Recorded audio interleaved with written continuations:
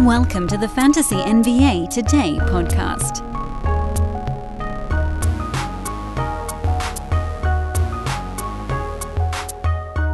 Welcome one, welcome all to a week in review here, the Friday weekend edition of Fantasy NBA Today, a Sports Ethos presentation. You guys know how this stuff goes. I am your always gracious host, the venerable Dan Besbris. You can find me on social media at Dan Besbris, DanBesbris, and I hope you will. In fact, this feels like the kind of show where we need to, at the very beginning, remind everybody that social media is of critical importance for getting your fantasy news, specifically over the weekend when we don't have podcasts. I don't do shows on Saturday or Sunday.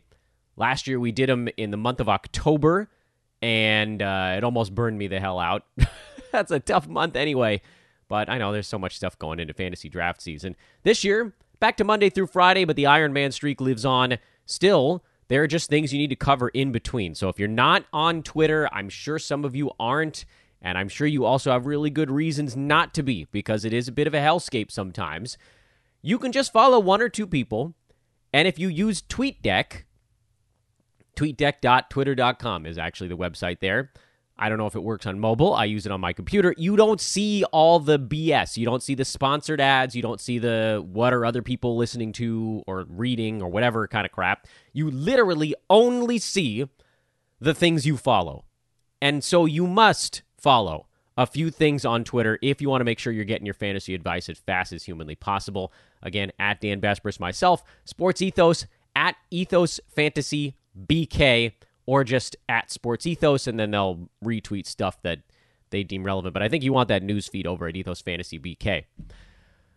The Weekend Review shows, as you guys probably know at this point, we're halfway through the season, so you probably have a pretty good grasp on what's about to come up here. We go through everything that's happened basically Sunday through Thursday, with some of the Sunday stuff we cover on our Monday reverse chronological weekend recap episode. But this is really everything over the last not so much full week, but sometimes it does. It's sort of a catch-all. We go ads, we go drops, we got holds, we got watch list guys. I'm not going to do the injury replacement board on today's podcast because it changes from moment to moment, and so that's just the thing that's going to get obsolete before you even listen to the episode.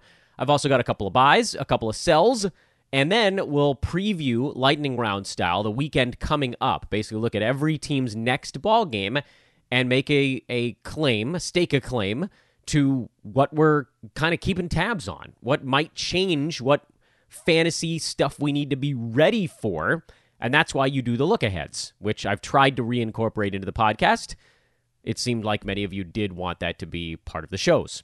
So let's start with what everybody enjoys the most. Those are the ads of the week. And you know the first one, it's Daniel freaking Gafford, who's been absolutely outstanding tonally. And the wonderful news is he seems to be fine. Gafford was a full participant in the Wizards practice yesterday. I don't think he's even on the injury report today. So whatever was going on with his arm in the game on Wednesday night, he's fine. Thank goodness. If you're in a league with people who listen to this podcast, it's going to be very hard to acquire Daniel Gafford. But if you can, I would still strongly consider doing so. I pretty firmly believe that the sky is the limit for this dude. As we talked about earlier this week, when he gets minutes, he's a mega stud. And the think pieces are coming out already about how much better the Wizards are when Gafford is in the lineups. They won 5 games in a row, and some of them were actually decent wins. I mean, they beat Philly in there, they beat Sacramento in there, they beat Phoenix. Now, admittedly, the Suns are in free fall right now, and they beat the Bucks. Bucks didn't have any of their players, but they beat them, and then they came back and lost to the Bucks. That was the road game in Milwaukee. Now they've got the Thunder, another winnable game for a Wizards team that wants to make a little push here, and they know they're going to have to lift a little harder with Beal out for a few ball games. The news coming out yesterday, he's going to sit at least a week. I think it'll be longer than that. I think it'll be more like 2, but we'll see. So Gafford, back on this list. He was on the ads list last week. He might have even been on the ads list 2 weeks ago, but honestly, he just needs to be on there because not everybody's doing it still. I don't understand why. He's only 38% rostered on Yahoo. That's idiotic. When this dude plays in the mid to high 20s in minutes, we did this exercise already. He can go top 60. Whatever. Let's move on.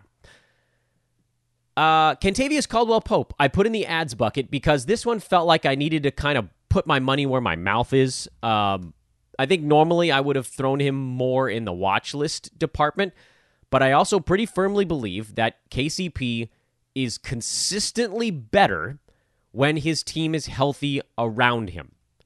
And right now, for this fleeting moment, or whatever, however long it lasts for Denver, they are healthy around him. I don't know why he played 29 minutes in that game yesterday. They were up by like 40 points. But even still, 9 points, 4 boards, 5 assists, a steal, and 3 3-pointers. He doesn't even have to shoot the ball all that well. It's just that he's wide open when he's got Jamal Murray and Nikola Jokic nearby. And there's an element there that not necessarily to say that he needs every starter on that team healthy around him. Maybe it's just that he needs Jamal Murray and Nikola Jokic healthy around him, because those two in a pick and roll game create so much gravity that KCP is just always open. He's the guy that gets left because teams are going to try their best not to leave Michael Porter Jr. They're going to try their best not to let Aaron Gordon slash and jam, and that leaves KCP. You just can't guard everybody when that Nuggets team is humming on offense, which is not infrequently. Don't expect him to put up big scoring numbers. You can't expect more than the about 11 points that he's averaging on the year so far. But again, when they're right, he's just going to be out there long enough to get 3 to 4 rebounds per game. He's going to be out there long enough to get 2 to 3 assists per game. He's going to get his steal plus, most likely. And right now, he's just outside the top 100 on numbers that are fairly repeatable. I think the only thing I would look at his numbers and say, hey, maybe this is a spot that this could go up a little bit, is that when that team is fully healthy, I think he actually tends to hit more three-pointers. And I know in a games cap format, we're pretty much always hunting guys that are in the double digits, 99 or better. But if you're really like right at the edge of the top 100, that's playable. That'll play. Grab a golf term and throw it out there. Jalen Williams is an ad right now. He was an ad last week. We've been talking about him kind of periodically on the show over the last, 6-ish ball games, roughly. Basically since Pokusevski went down. Because when Jeremiah Robinson-Earl went down, Jalen Williams' minutes became a bit more guaranteed. When Poku went down, his touches became a bit more guaranteed. Because it hasn't always been about the minutes with Williams. For a long stretch in there, it was just about not getting to touch the basketball. And now he's getting to touch the ball a little bit more. So the assists have trended up for him. The rebounds have been kind of fine and consistent the whole way through. The number of shots per game has been trending in the right direction. And he's had a pretty good shooting percentage, which, you hope that there would be more usage that translates to it. Over the last 2 weeks, Jalen Williams is top 60. That probably doesn't hold because he's at 2.2 steals, thanks to that 5-steal ball game he put up in his last one. But he seems like a pretty safe top 90 guy while both JRE and Poku are out, and so you might as well just roll with that. I put Alec Burks also on the ads list. He kind of got upgraded from the streamer board because folks were back for the Pistons in their last ball game, and he actually played more minutes than ever. It's also worth pointing out that the Pistons have actually won 3 of their last 5 ball games. They beat the Magic, meh. They beat the Wolves, that wasn't terrible, and then they just beat the Warriors in Golden State in their last ball game. And Burks has been a pretty large part of this recent upward tick for them. Killian Hayes came back and actually played a good ball game in that one. It would have been weird to look back and say, did they get better without him? No, it's just not the way it works. But for Burks, the one thing that does cloud this a little bit, he's top 70 over the last 2 weeks. He's shooting 51% over that stretch. And we all know that's just not going to stick. Apologies. The best run of Burks' career was an 18-game stretch in Philadelphia in the COVID season when he shot 46%. He's not going to shoot 50% long term. That's going to come back to earth, and then that does change sort of the valuation on him. it's going to be hard for him to average 17 points if he's not shooting 51%. The stuff that you kind of like with Burks right now is that he's pretty consistently making a positive impact at the free throw line. He's pretty consistently getting scoring going, and he's actually getting 3 or 4 assists per game lately as kind of the bench orchestrator on that team. He's supplanted Corey Joseph, thank goodness. Do I think there's a whole lot of upside with Burks? No, because he's most likely, I don't want to say most likely getting traded, but he's definitely on the trade block, so this whole thing could just erupt in your face at any moment. But if he's really going to sit between 22 and 28 minutes instead of between 17 and 22 minutes, that's a big deal for him.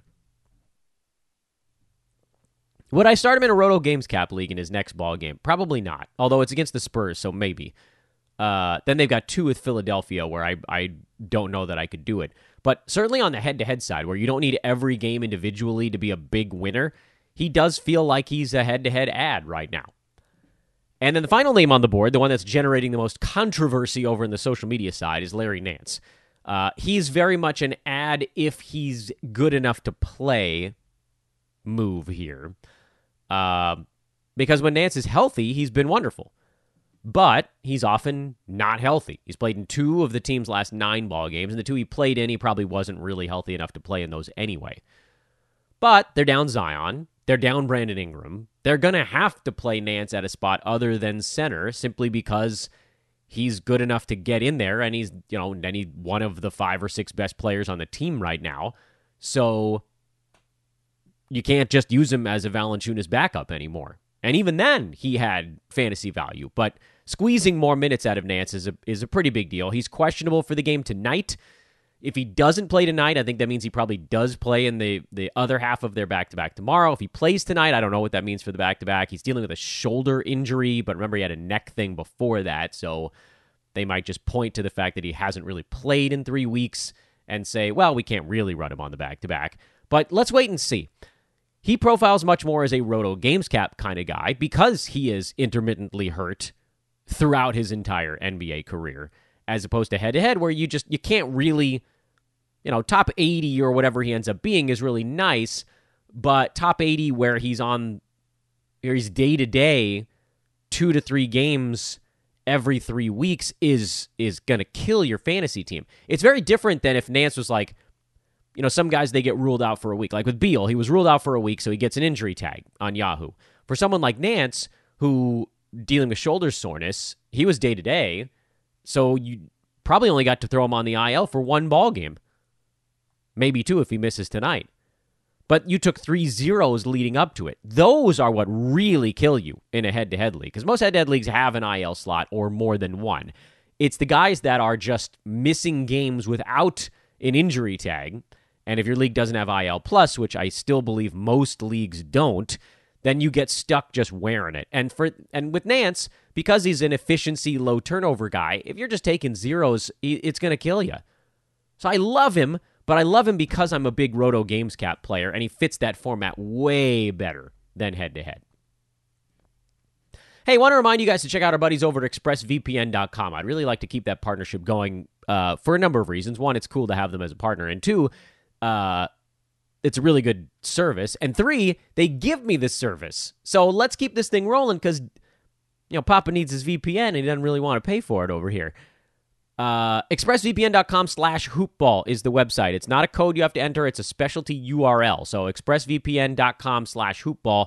You get 15 months for the price of 12 right now. So buy the year-long membership with our special link and you get 15 months instead. It's a really good deal. It's worth it. It looks like a chunk of change up front, but if you sort of think about it spread out over 15 months, which is effectively what's happening now, it's quite worth it to protect your personal information, protect your data, and to be able to use all your streaming services in a way that you want to. Because, F it, you're paying for these damn things. Blackouts suck. Netflix, Hulu, all those things, being blacked out on shows that are available in other countries or other places, that sucks. ExpressVPN can pull those barriers down for you. So please do check them out. I really want to keep that partnership going. And the way that happens is with you guys keeping everything rumbling along. They'll want to stick with us. Drops. The drops are always hard because I don't know that there's any, like, most of the drops that we find are guys that were injury replacements anyway.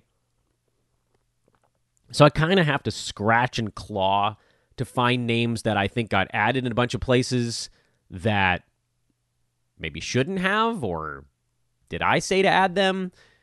So that's what these names are. They're hard to place, but Jeremy Sochan is the first one for redraft leagues. I think he's droppable, even with Devin Vassell out for a month and change. I just don't think that Sochan's fantasy game translates all that well. So it's not even necessarily about whether or not he's going to get minutes. It's about whether his game makes sense for 9-cat. And I don't think it does. Maybe points leagues, he makes more sense. Those of you that play in that format, you could probably hang on a little bit longer because in points leagues, basically, if you're on the court a whole bunch of time, you're probably going to at least get near fantasy value. That's just not always the case in 9-cat because, like, for someone like Sochan, who had like 3 games where he got defensive stats, but for the most part, he hasn't this year, and his percentages haven't been good this season. It's just too many things that he's not successful at, and then not enough things that he's hyper successful at. You know, that's the other side of it. If you're bad at some stuff, you need to be brilliant at other things to cover it, and that's just not the case yet. Maybe it becomes the case next year, the year after, whatever. So again, Dynasty, Keeper, that type of stuff, maybe this doesn't fully apply to you, but redraft, I think it does. Aaron Nesmith is on this board. I don't think he got picked up in that many places, so I don't know that he needed to really be on the drops list, but he's more of a schedule streamer, so let's just leave it at that and move on. And Cole Anthony is the one name on this board that I think probably is a bit over-rostered right now. He puts up those big popcorn lines every once in a while, and in his defense, he's actually been, per game-wise, not terrible over the last, 3 weeks or so. I just think that with Jalen Suggs coming back, Anthony's likely going to be the guy who gets pinched a little bit there, and anything being taken away from what he's done so far this year is enough to move him back down to schedule stream zone. He's right on the border right now, so remove any of that, and he's no longer right on the border. So maybe this is a pre-drop, but whatever. Again, if you want to hold on for another week, I'm totally fine with that. I almost never fault folks for wanting to hold the drops a little bit longer, which is why the holds board is always, frankly, my most fun part of this show to do, because this is where I get to really lean into explanations on why we're doing the things we're doing. Hold number 1. I don't even know why I put Markelle Fultz on this board, because everybody else is actually higher on him than I am. He's number 141. He's actually ranked behind Cole Anthony on a per-game basis, largely because his free throw shooting still has not come around. It's not the same old hitch that it was 3 years ago, but that's really actually the thing that's holding him back. If he could shoot free throws, he'd be inside the top 100. Markelle Fultz is actually kind of like a great punt free throw point guard for your team because he doesn't really hit three-pointers. He's bad at the foul line, but his field goal percent isn't terrible. His assists and steals are pretty good. And, the free throws are just clunky. But I think you need to hold on. There's enough upside there to see how this thing plays out. And, I don't even know where I'm trying to convince you of this because you guys probably needed to convince me of this more than anything. Both centers in Boston are holds right now. Horford was a little bit better yesterday. Again, you're not really looking at the scoring with Big Al. 8 points is fine. That's all you're really looking for there. But he had 8 boards, 3 assists, a steal, and a three-pointer. I would like there to be a little bit more defensive stuff going on, but the 3-for-6 shooting, the 3-ball, that's really all you'd want. And he didn't get to play the last 5 or 6 minutes of his normal allotment because this thing was such an intense blowout on Thursday night. Robert Williams is probably the tougher sell right now because his minutes have stayed very, very low, and he's basically in the third week back now. You would have thought they'd trended up by this point, and they haven't because the Celtics are being extraordinarily cautious with him. And what it's done is it's actually created a little bit of a buy window on the Time Lord, and he's on the amended buy list. The one I put out on Twitter didn't have him on there, but I did add him before starting the podcast. I don't know what it would take to get Robert Williams. I'm guessing you could get him for a top 80 type guy. And if you can, I think you really should, because folks that have him right now are probably getting a little bit annoyed that they haven't gotten those big producto games yet, but they're coming. So hang on tight because it's going to be cool. Tim Hardaway Jr. is a hold. This is, again, another one where he's a hold for two different reasons. On the head-to-head side, he's a hold because in a given week, he might get you 23 pointers, and that's really useful. On the roto side, he's a hold because I think you can pick your spots to deploy him because his minutes are safe, his shots are safe. The question is he going to be going against a team that leaves him wide open? And you could see that with the Mavs. We talked about them a bunch on yesterday's podcast. Dallas, a little bit of a paper tiger these days, putting up big wins against terrible teams. And Tim Hardaway rocking massive points against pretty much all of those bad teams. And then came out against Boston, and the whole team kind of crapped themselves. So, that's the play with Hardaway, is you get him in there against opponents where he can pick on them on the roto side. And then in head-to-head, you just sort of take the good with the bad. Walker Kessler is a hold, which, again, those of you listening to this pod probably don't really need to be convinced of that. But even though his minutes have trended down towards 17, he's still able to hang on to value thanks to the rebounds and the blocks. No, I'm not pleased about the fact that his minutes have dipped, but I am feeling fine about the fact that he's basically like a top 100 guy in like 18 to 20 minutes per ball game, and then everything over that is gravy. So let's just take the bottom level here and hope that at some point in the not-too-distant future, we get a little bit of that gravy on it. His teammate, Jared Vanderbilt, is a hold. His minutes have actually ticked back up the last 2 or 3 ball games, which is promising after a 17-minute clunker against Miami, and his numbers have been a bit better. 9 boards in each of those 2 games, total of 7 assists, 3 steals, a block over those 2 games. Again, you're not worried too much about the scoring with Vanderbilt. He's number 62 by totals because he's been durable this year. The minutes bouncing around has been annoying, but he's still inside the top 100, if but barely, and that makes him a hold in basically every format. And finally, another teammate on that club, Kelly Olynyk, who's on one of the most ridiculous foul trouble tears that I can remember. I think since he's come back from injury, he's had foul trouble in 3 or 4 of his 5 games. That's nuts. He's still able to put up boards, assists, steals, blocks, threes, and, well, minus the last couple ball games. He's done it on good percentages this year. He's in a slump right now, and he probably profiles as a buy low if you can get him. The only problem there, of course, is if Utah loses a bunch of ball games, and they did finally get a nice win over the hapless Houston Rockets. But if they continue to lose games more than they win them, you start to worry about whether they might just kind of bust things up a little bit, and Olynyk would definitely be a victim of that potential. But I feel like we're far enough into the season now where even a little losing streak for the Jazz, they'll still fight for that 10 seed. It's kind of too late for them to go into full tank mode. So I'm not that worried about it. And I think you could probably get Olynyk for a guy ranked like in the 90 range, which is kind of where he is right now. And he's at the tail end of a little slump. So expect him to pull out of that nosedive. And if you can get up someone who's maybe just heading into one or coming out of a hot streak that got him up to top 90, that might be the way to go there. Let's move on to the watch list. The watch list. Jayshawn Tate is back for the Rockets, and I only put him on the watch list. His fantasy game really hasn't translated all that well. Last year, there was a big drop-off there.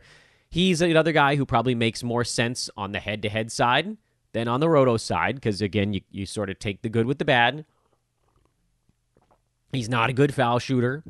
Last year we saw the free throws at about 71%. That was harmful.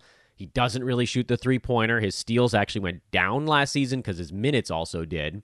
But he's a really good steals guy in general. And so Roto, I don't think there's ever going to be a time he gets above that top 100 mark consistently. But head-to-head, you find the right schedule spot. It actually makes a lot of sense. Bruce Brown, also on the watch list because he still had a good game, even with Denver at full strength. I'm not super hopeful there, but there's a possibility, so we have to at least keep an eye on it. Norman Powell is on the watch list. He was an ad guy, and then the Clippers, when they're healthy, I'm not sure there's enough when they're healthy.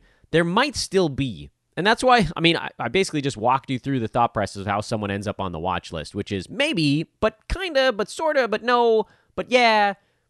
That's a guy that's on your watch list. That's not a guy that necessarily needs to be on your team, but it's possible that he does work this thing through. And then we know the Clippers, someone's always hurt. And guys are always taking back-to-backs off and so on and so forth. So he's someone that you can't fully ignore the way that you can like 70% of the NBA. Mark Williams is on the watch list just in case anything pivots in Charlotte. He's stuck in that 18-minute reserve role for now.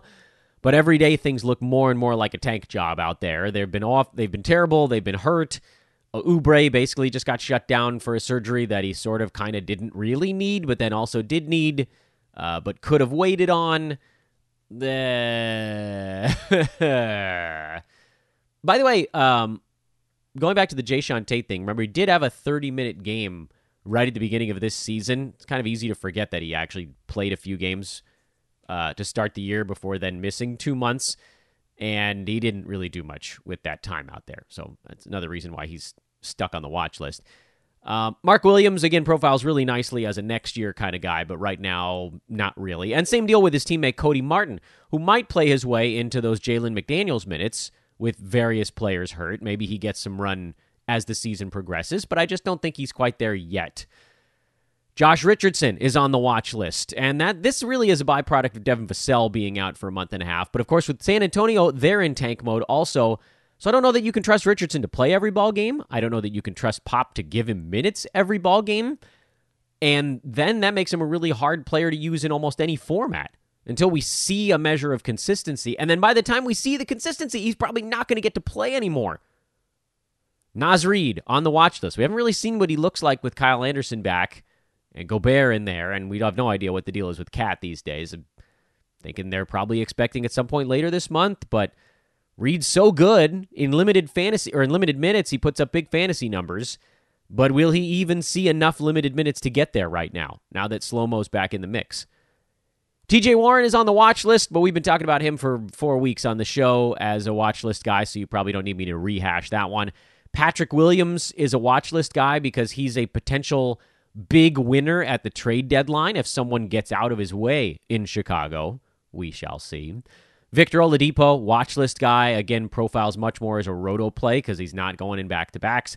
And then Keegan Murray, he's a watch list guy mostly because of the rebounding category. As we've talked about twice now this week on the show, if he adds rebounds to his fantasy profile, which you always kind of thought there was a chance he would, but Domantas Sabonis is just eating them all up in Sacramento, aside from the last 2 ball games.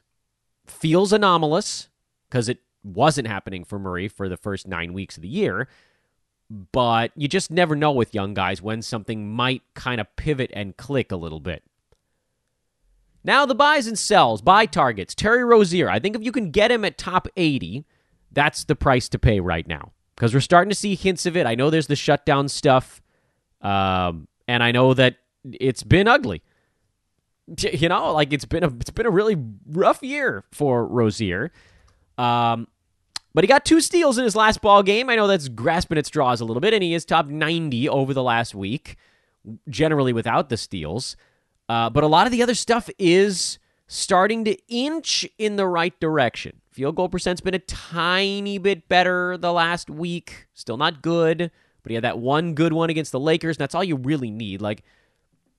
There's a possibility that he goes on a vicious tear and has 5 or 6 games in a row where he shoots 50% and scores 25 to 30 points and gets 1 to 2 steals every one of those games. That'll be a really easy way to know when the value's coming up. But there's these little incremental bumps that we've seen as well, and that's why he's staying on the buy chart for me. Chris Paul, if you can get him for a top 50 play, I think you do it. There's just no way he's going to be as bad as he's been. Somehow he's still in the 40s on a per-game basis, even though it's been an absolute dumpster fire of a year in Phoenix. And I think people feel the dumpster fire and might be willing to give up on him, even though he's basically at his ADP on a per-game basis. Robert Williams, who we talked about earlier, is on the buy board. And then the last name I put on the buy board is one that probably doesn't make sense in the traditional sense, and that's Mitchell Robinson, because he's been good this year. It's just that I don't think anybody's noticed that he's been good this year. Maybe you guys have. Maybe listeners of this podcast have noticed. But he's ranked somewhere between 45 and 60, depending on what rank page you're looking at. And I would, if you asked a fantasy player off the streets, without looking, where do you think Mitchell Robinson's ranked this year? I bet they'd tell you 90. There's almost no way people realize he's been near top 50. So I think you could probably get him for top 75 or 80.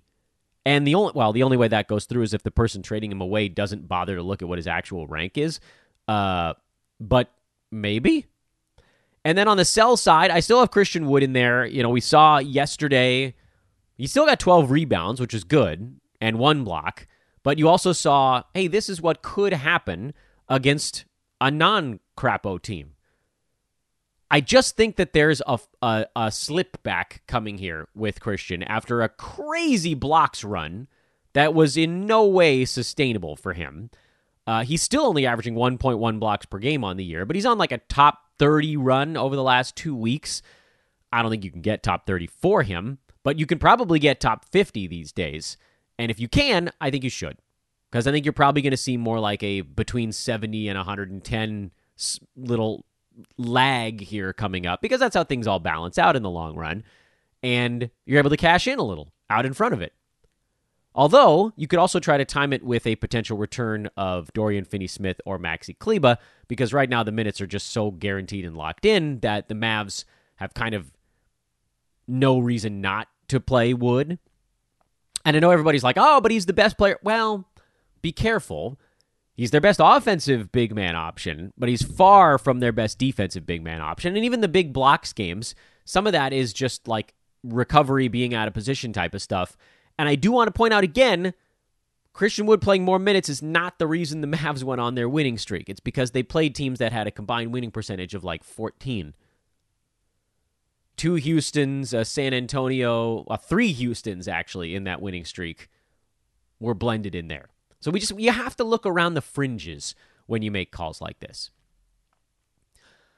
Let's turn our attention to the weekend upcoming here. Let's look at each team one by one. We'll start with tonight. This will knock out most of them because there are, I think, 11 games on a Friday night, so that'll tackle 22 of the 30 teams. Portland, nothing. Indy, nothing. Okay, that's fun. Chicago, nothing. Philly, no Joel Embiid. It was Montrezl Harrell, actually, filling in the last one. Kind of an interesting twist. We all thought, myself included, that it would be Paul Reed because he filled in the last time Embiid missed ball games, but then all of a sudden it was Harrell. By the way, that makes either of them very complicated to use because I have no idea which one's going to play in this ball game. The Knicks, nothing really. You were just waiting on RJ Barrett. I don't know if you guys saw the story. It's super gross. He finally explained how the hand laceration happened, and it happened because the bone in his own hand that got dislocated lacerated the skin. That's disgusting. Toronto, nothing. I mean, as long as everybody stays upright on that team. Brooklyn, kind of nothing because TJ Warren's questionable. He was the one thing that we were half keeping tabs on. New Orleans, Larry Nance Jr. is the guy I'd like to see if he plays, what he looks like. They'll probably ease him back in, so maybe this isn't the best game to try to judge him by, but I do want to keep an eye on Nance. Trey Murphy and Herb Jones in their fill-in roles also on the table here as things to keep track of on the Pelicans. Detroit, we are through the era of the suspension, so now it's time to keep tabs on Alec Burks, see what he does here in the near term in particular. Marvin Bagley's out for a while, so what does that mean for Isaiah Stewart and or Jalen Duren? San Antonio, what do they look like here? What is the sort of settling that takes place with the Spurs without Devin Vassell for a while? Can they rest the other guys as much as they'd like to and just go into mega tank mode? Do we see Josh Richardson actually at a more consistent pace, although I think he's actually questionable for this ball game as well. But there is a reason to pay attention to this Detroit-San Antonio game other than to just see if you can make your eyeballs bleed.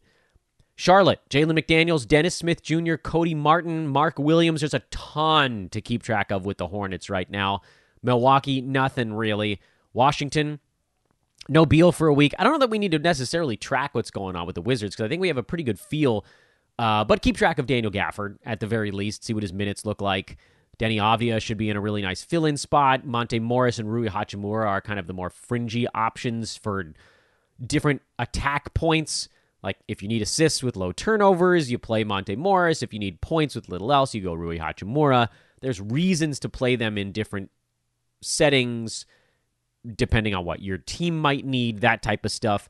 All of those schedule stream level guys now actually have purpose beyond just schedule stream. They might be categorical attacking kind of guys. I need to come up with even more terminology. screw it. I'll work on it another time. Oklahoma City, I don't know. Jalen Williams, you can put him on the watch list. Clippers, mostly just who plays, because they got smoked so hard by the Nuggets yesterday that like you might see all of their starters give it a go again because they only played half the game on Thursday night. And if they do give it a go, great, because then we get a feel for Norman Powell, we can get a feel for Ivica Zubac. When half the team sits, it's really hard to make a fantasy analysis on a ball club. Minnesota, we talked about Naz Reid as a watch list guy. Slow-Mo is also worth tracking, although in my estimation, he's a start because he's just so versatile that you kind of almost have to get him in there. Otherwise, not a whole lot else with the Timberwolves. Cleveland, Darius Garland actually might play in this ball game.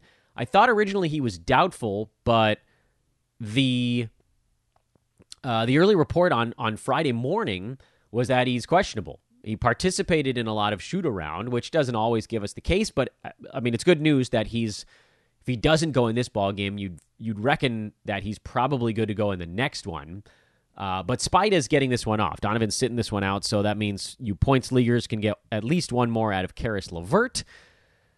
And that's it there. Denver, we've already talked about, can Bruce Brown still be a thing even with the team at full strength? Jamal Murray saying he's going to start playing in back-to-backs. That's a really big deal.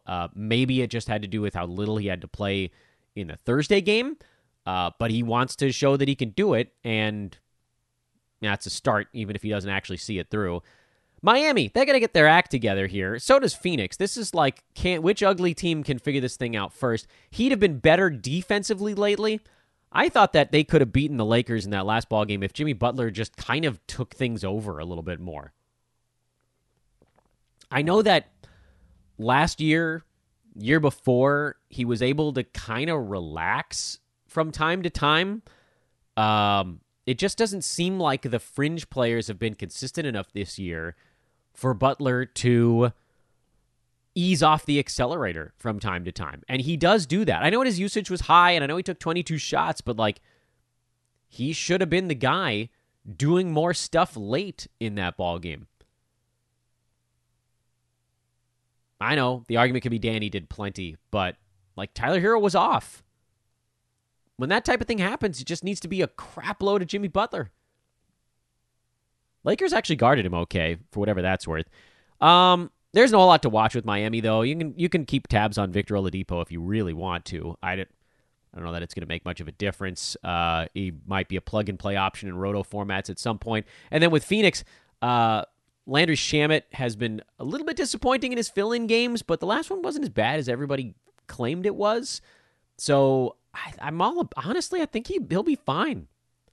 And then you watch to see who else might be starting for the Suns, and perhaps something else emerges out there. Lakers got bad news early this morning. Austin Reeves out for 2 weeks. Lonnie Walker out another 2 weeks. Troy Brown out for this ball game. I mean, I know that like you hear those names and you're like, what does it really matter? But AD and LeBron are obviously the two best players on that team. I honestly think Austin Reeves might be the third best fit, even if you say Russ is the third best player on the Lakers. But look, one of their top three is out regardless. And then I would argue that even if you say Russ is better, like overall as a player, when you talk about guys that make sense on that Lakers roster, Reeves, Walker, and Troy Brown are in a pocket of players right behind the big names. Maybe directly behind it. Thomas Bryant might be the only guy that I'd throw in there with those dudes as important. I know Dennis Schroeder had a really good ball game his last time out, but I don't know that you'd classify him as important as those guys. But, if you're saying those are the five most important role players on the Lakers, and three of them are out, and one of the three, like, orchestrators is out, who the hell is left? Russ is still going to come off the bench. LeBron's going to be with Thomas Bryant, Dennis Schroeder, and I truly have no idea. Atlanta's without Clint Capella, so you can start Onyeka Okongwu. Then he's been a really easy play. As far as the Lakers go, I'm getting a lot of questions on Twitter as to whether or not you should pick up Dennis Schroeder. I think the answer is no, because even when Schroeder goes huge, it's typically still not big enough because the steals are low. With LeBron in there, the assists are not going to be that high. He might inch up towards like 4 or 5 of them. But scoring on a low field goal percent with a decent free throw number, low 3-pointers, low steals, some assists, it's just not enough. His game hasn't really translated to fantasy kind of since Atlanta, when he had a crap ton of usage. Now, if LeBron has to miss any other ball games, that's when you make the play on Schroeder. Let's look at Saturday. I think this takes care of most of the NBA. Boston, your Time Lord's minutes are really the only thing I'm worried about with the Celtics. Spurs, we talked about already. Pels, we talked about. Mavs, nothing really, not until guys start coming back. Jazz, nothing really. I mean, we know what they are without Colin Sexton, but you can track Walker Kessler, Jared Vanderbilt, and Kelly Olynyk's minutes respectively. But with Kelly, it's all about fouls. Chicago, nothing. Orlando, I think they might have their team back for this ball game, in which case, keep an eye on what Jalen Suggs, and they're bringing him along very slowly, but as they do, watch whose minutes he takes. Is it Fultz? Is it Cole Anthony? Is it someone else? Mo Wagner is back, I believe, so what does that do in the front court? I don't think he's going to get to do enough because Wendell Carter Jr. is now fine. But Orlando almost needs like a full reset button on who the hell is playing. For the Warriors, nothing really. When we know the Andrew Wiggins fill-in stuff going on right now. Man, he's been out for a long time. It sounds, by the way, like Steph is trying to come back next week. And then the Kings, we talked about Keegan Murray's rebounding is kind of it's weird to really go laser focused like that on one little thing within an individual player, but that's the only thing I'm paying attention to with Sacramento right now. And then I didn't have my buddy Mark to tell me what team isn't playing Friday or Saturday, so I'm going to do the quick scan. And Memphis? Yeah, but we're really not paying attention to anything on the Grizzlies. And is there anybody else? No, I don't believe so. I think it's the only team. If I missed one, I apologize. But no worries, because on Monday we'll go back through the weekend, see what actually happened, and what moves we should make from there. In the meantime, do follow me over on Twitter at Dan Bespers, and get ready, because next week my kids are back in school. Oh yeah, that means YouTube videos are coming back next week. That is youtube.com/sportsethos. We will see you over there next week. For now, have a lovely weekend, everybody, and I will talk to you on social media. I'm Dan Bespers for Fantasy NBA Today. Another week in the books. So long, everybody.